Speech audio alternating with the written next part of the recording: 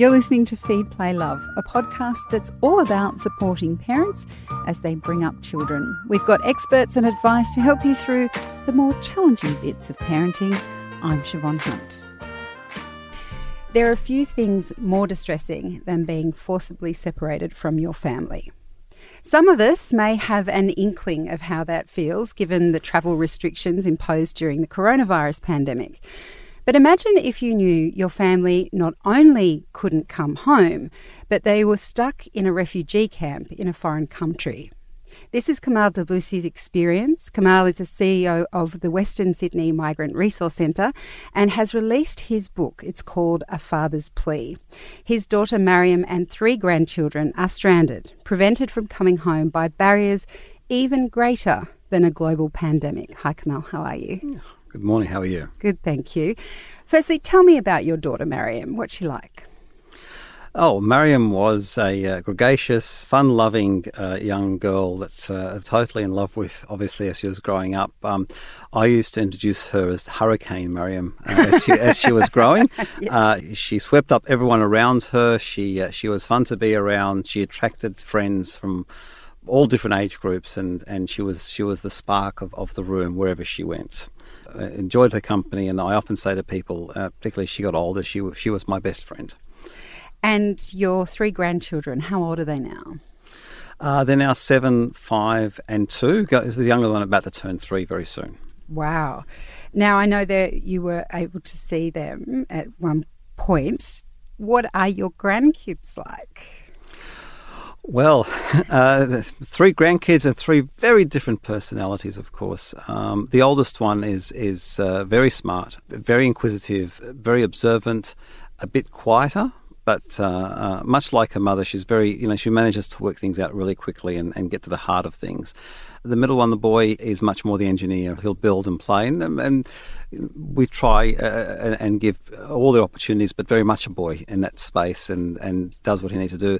The little one is a social butterfly. She jumps from person to person. She loves to play and show off and get the attention from people, very much in opposite to her older sister, yes. Who is quite happy not to be the centre of attention, but quite a bit sassy, I'm told. So. Now, correct me if I'm wrong, but your eldest grandchild was still a baby when Mariam went overseas. We'll get into the details of what has happened with your family, but as a grandfather, what's that been like, having both your grandchildren being born far away from you, but also not being able to see them grow up?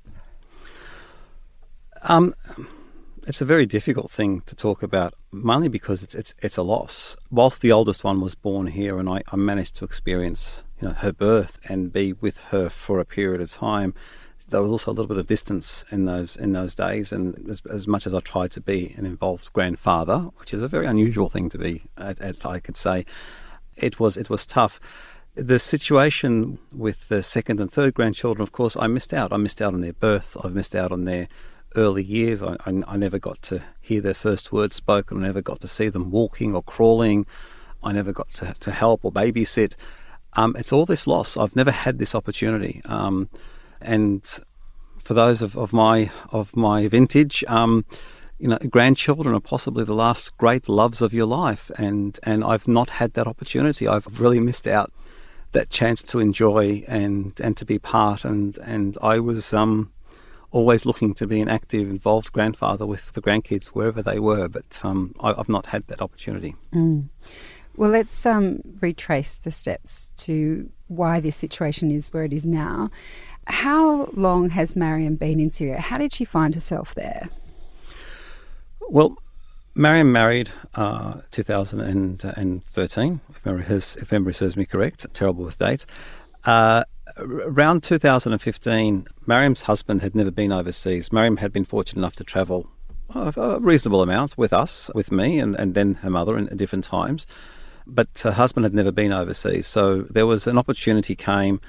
They had been living in a granny flat behind her in-laws' house. They decided to sell up, so they took the opportunity to go overseas. We decided to go overseas together, much to my great delight. I had the opportunity to reconnect with my son-in-law, with my daughter, with my granddaughter, and we went overseas together. And we went to Malaysia, Dubai, I then had to return to Australia for work.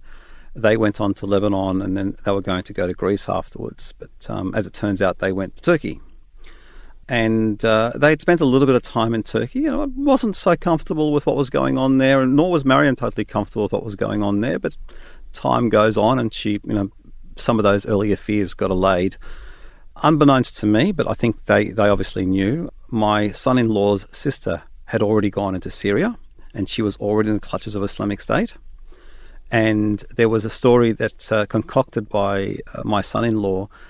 We've managed to get our sister out. We've got people smugglers. She's going to be released. She's going to come to the border. We've got to go and pick her up from the border. And it's this great joyous occasion where the sister-in-law is being saved from this terrible structure, and they've all gone to the border. But instead of retrieving the sister under gunfire, the whole family were taken across the border, including my daughter and my granddaughter.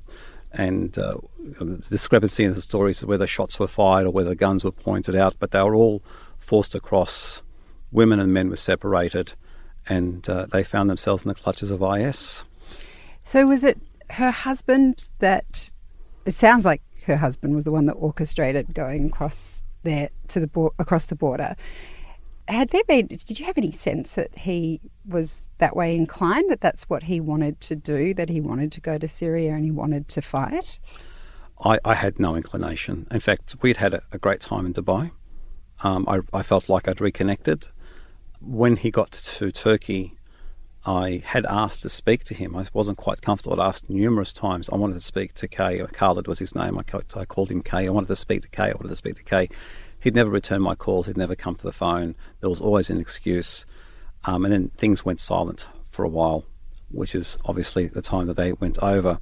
The first inkling I had that something actually had gone terribly wrong was when the Australian government knocked at my door. And they told me that they believed my daughter was in Syria and that she had been coerced into going. And so that was the first real sense that something had gone terribly wrong. I was in somewhat of a shock and denial at the time. It took me a while to work it out. And in speaking to them later, I said, well, if Mariam's been coerced, what about Kay? What happened to Khalid? They wouldn't speak in Khalid in those same terms. They just spoke about Mariam being coerced across to the border. So that was that's where my journey starts. Mariam spent some time where there was no communication. She couldn't get to speak to me, and then suddenly communication started again. And she said, Dad, I think you've worked out what's happened. Be very careful what you say. Be very careful what you do. And she'd speak to me again later. It was just trying to piece things together. It's been 5 years just trying to piece bits and pieces together and work out what's going on. And it must have been terrifying and confusing and a little bit unbelievable as well. It was. I was scared for her. I was terribly confused. I was terribly frustrated because obviously the government knew more than what they were telling me, and they wouldn't tell me anymore. And I was trying to piece things together through third parties and what other people may know and what they didn't know. When they told me she'd crossed over into Syria, they didn't mention IS. They didn't mention where into Syria she'd gone. I didn't know whether she was part of the resistance to the Syrian government or whether she'd part of IS or whether she'd gone to Jabhat Nusra. There are some 80-odd groups that are operating in Syria. I had no idea where she was. And there's this great frustration. And the frustration turned somewhat to anger, then to acceptance. I have to deal with what I have to deal with, and what do I do to get her out? And even more frustrating was, and as I go through in the book and explain, interactions with the government were never about trying to get her out of Syria. It was always about trying to get information from me as to what was going on. And that was a terrible sense of betrayal when no one was trying to help you. Yeah. And the only thing they ever told me was if she gets to Kurdish-controlled area, that would be a pathway for her coming home. Well, she's been 2.5 years now in a Kurdish camp, or prison, whichever way you want to call it, and we're still here. Nothing's happened since.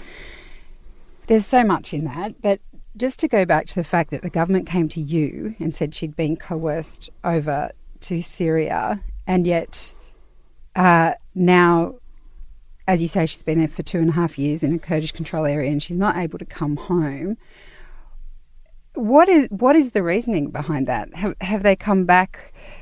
Because I know that from the outside looking in, whenever it comes to women and children who are left in Syria after this terrible war, there's been a lot of fear-mongering in terms of potential threat when they come home.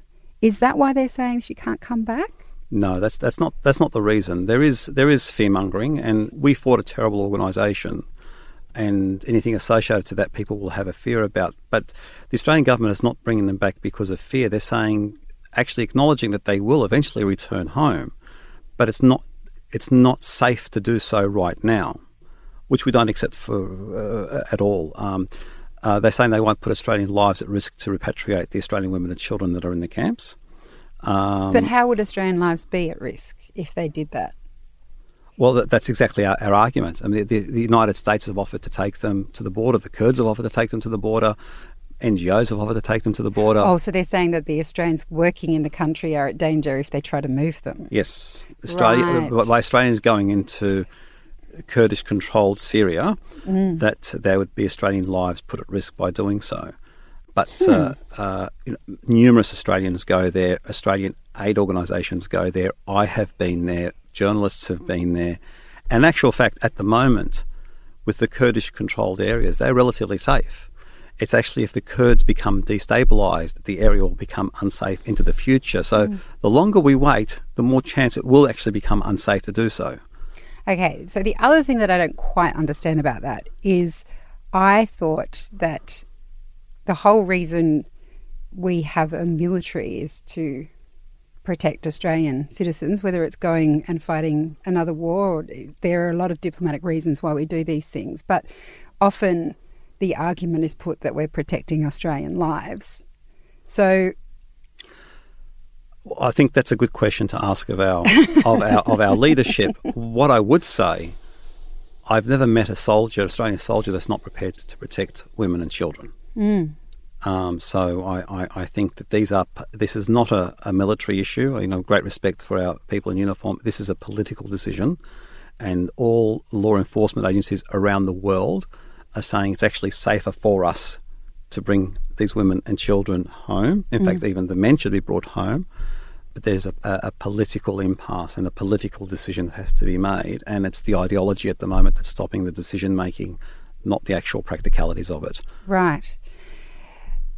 Because, as you mentioned there, Mariam isn't the only Australian woman, and your grandchildren aren't the only Australian children that are stranded in this camp. I know you've been working with those families. How are they coping with this kind of indefinite situation?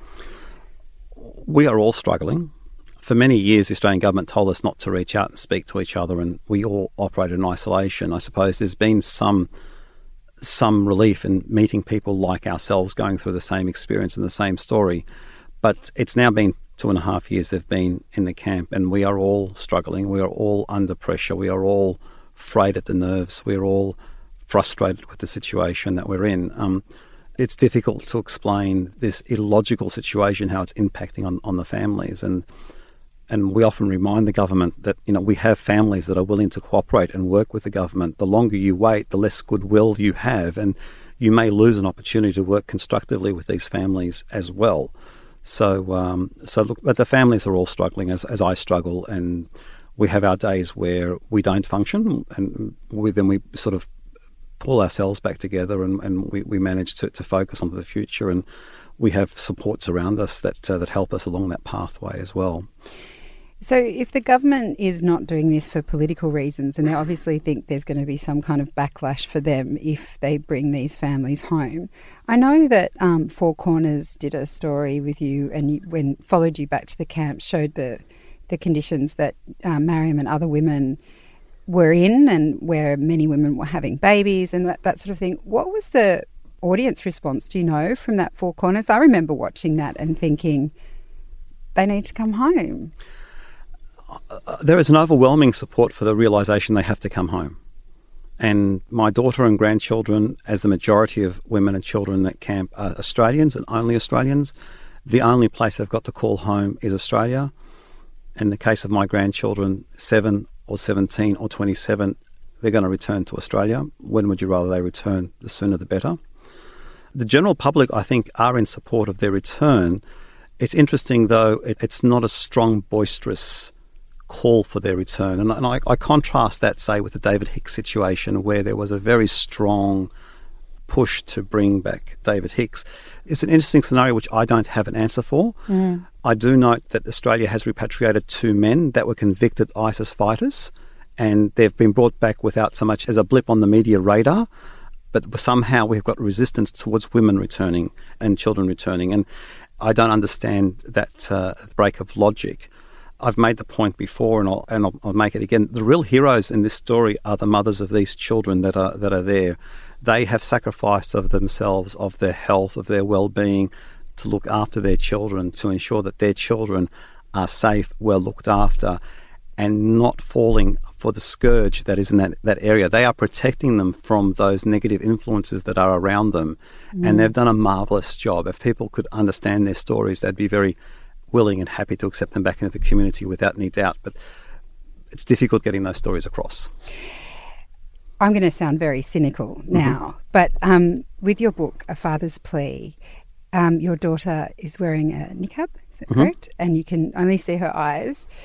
Do you think that part of the reason why you will get so much support for someone like David Hicks, who ultimately presented probably clean-shaven from memory, that there is some racism behind, or cultural fear, ignorance, some kind of feeling of being uncomfortable, that they don't accept that these women are Australian, or that there's something about the fact that they look different, that they're wearing something different? I mean, I don't want to say... I know that there is racism in our country. I'm just, I guess, trying to point out the elephant in the room. Like, that's the only difference. If your daughter was on the cover of this with blonde hair, blue eyes and 2 children that were stuck in Syria... Well, I think your readers will probably need to come to their own conclusions. It's very diplomatic. Well, we contrast this with, say, Kylie Jarrett Moore, who was the academic stuck in Iran for 2 years, and the effort that we put into, we did a prisoner swap deal with Thailand, and all the effort that went into retrieving and getting her back to Australia, which we applaud, and the effort of trying to bring people from different locations around the world. What is the difference here? And whether or not religion and prejudice plays a part in that picture, I don't have a clear answer for that. Mariam, in this photo, wears the niqab. In the Four Corners program, she took off the niqab, she showed her face, and then she was hounded for days and weeks afterwards by the extremists in the camp that were trying to do her harm as a result. So Mariam doesn't usually wear the niqab. She's forced into it in this circumstance, and she needs to make decisions to protect herself, because even she put herself at risk, and the Australian government still didn't respond. So there are elements here. I think some of it justified. I think it'd be too simplistic to put it solely as to one issue, but certainly that's at play, and the politics of the day are at play as well. I mean, I know that Save the Children have been involved with trying to get the kids back, and it just seems astounding to me that we could leave children in that situation. What is it like in the camps? What was it like when you went to visit?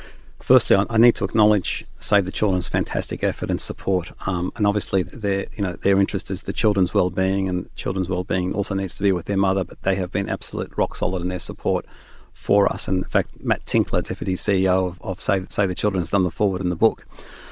The camps, it's hard to get a proper gauge of the camps. They are intense. It's 50-degree heat. Water and food is rationed out to them. While they were in Hull camp, there were terrible sanitary facilities, so they were using plastic bags for toilets and bottled waters to wash themselves with. I believe in Al-Roj camp it's a slightly better situation, but certainly not. It's not a resort by any means. It's very securitized. Every 20 tents there is guards and barbed wire that are around them, but I believe the facilities are slightly better. There are no standing medical facilities. So, and as I speak to you at the moment, we have an 11-year-old that's had to be taken off camp into a hospital that's in dire circumstances and really between life and death at the moment. So the camp is securitized. Guards treat them as prisoners. They are at the mercy of the environment. There's health conditions. There are threats they face every day for a whole host of reasons. But whilst they're in Al-Roj camp, the communication is very difficult. To get a proper picture of the circumstances there is very tough. How often do you get to speak with Mariam, given those Well, actually, I don't get to speak to her at all at the moment. Mariam gets to... There's a phone there between 3,000 people. They've got to line up. They send a voice recording to me. I then have to send a voice recording back. So everything obviously is monitored. Not that it's a particular concern with the Kurdish administration, but things are monitored. If I'm lucky, Mariam's quite resourceful. She might manage to get a couple of days in a row where I get messages from her, or it might be once every couple of weeks if I'm lucky. So it's on-off. She tends to get on the messages and then send me a whole slew of messages, and then I'm trying to make heads or tails as to what she's sending to me at times. And then I need to be able to respond, and she's often on my back for not responding with enough information. But she does get information. She's always after photos of the family. She's after photos of her sister and what the environment's like. She wants to show her kids what the family looks like and remind them that there are people out there that love them and care for them. So she's always asking for those things. Now that you've got the book, I know that this is something you've been working towards for such a long time. What are you hoping to happen with the launch of this book? Well, look, primarily I've written the book because I want to put it on public record. I mean, I wanted to put something out there that helps explain the situation better, explain my journey, what I've been through, the realities that I've faced, and there's a lot more nuance and a lot more information and nuance in the book than what I explain in an interview. I'm hopeful that people get to understand that these are human beings. They're not the other. They actually are Australians. They're part of us. They're part of our society. I hope that people understand that this is their home and their eventual return, and more acceptance within the public. But I've put it there for people to be able to read and to see and to think. And I've got to thank the support of Affirm Press in supporting that journey to put that book out as well, and all the people associated with Affirm Press in that process.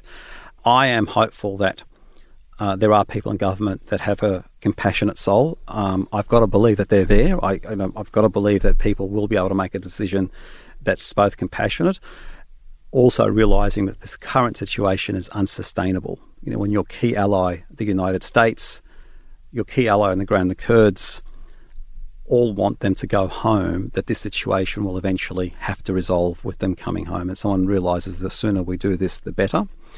And I'm hopeful that common sense prevails and action is taken. Yeah, well, I hope they do too. I hope they're home soon. Thank you so much for speaking with us, Kamal. Thank you. That's Kamal Debussy. He is the author of A Father's Plea with Mick Luby, and there will be links in the notes of this episode to where you can get a copy. Feed, Play, Love is a Babyology podcast produced and presented by me, Siobhan Hunt. I'd love to hear from you, so if you'd like to get in touch, email me at feedplaylove@theparentbrand.com.au. See you next time.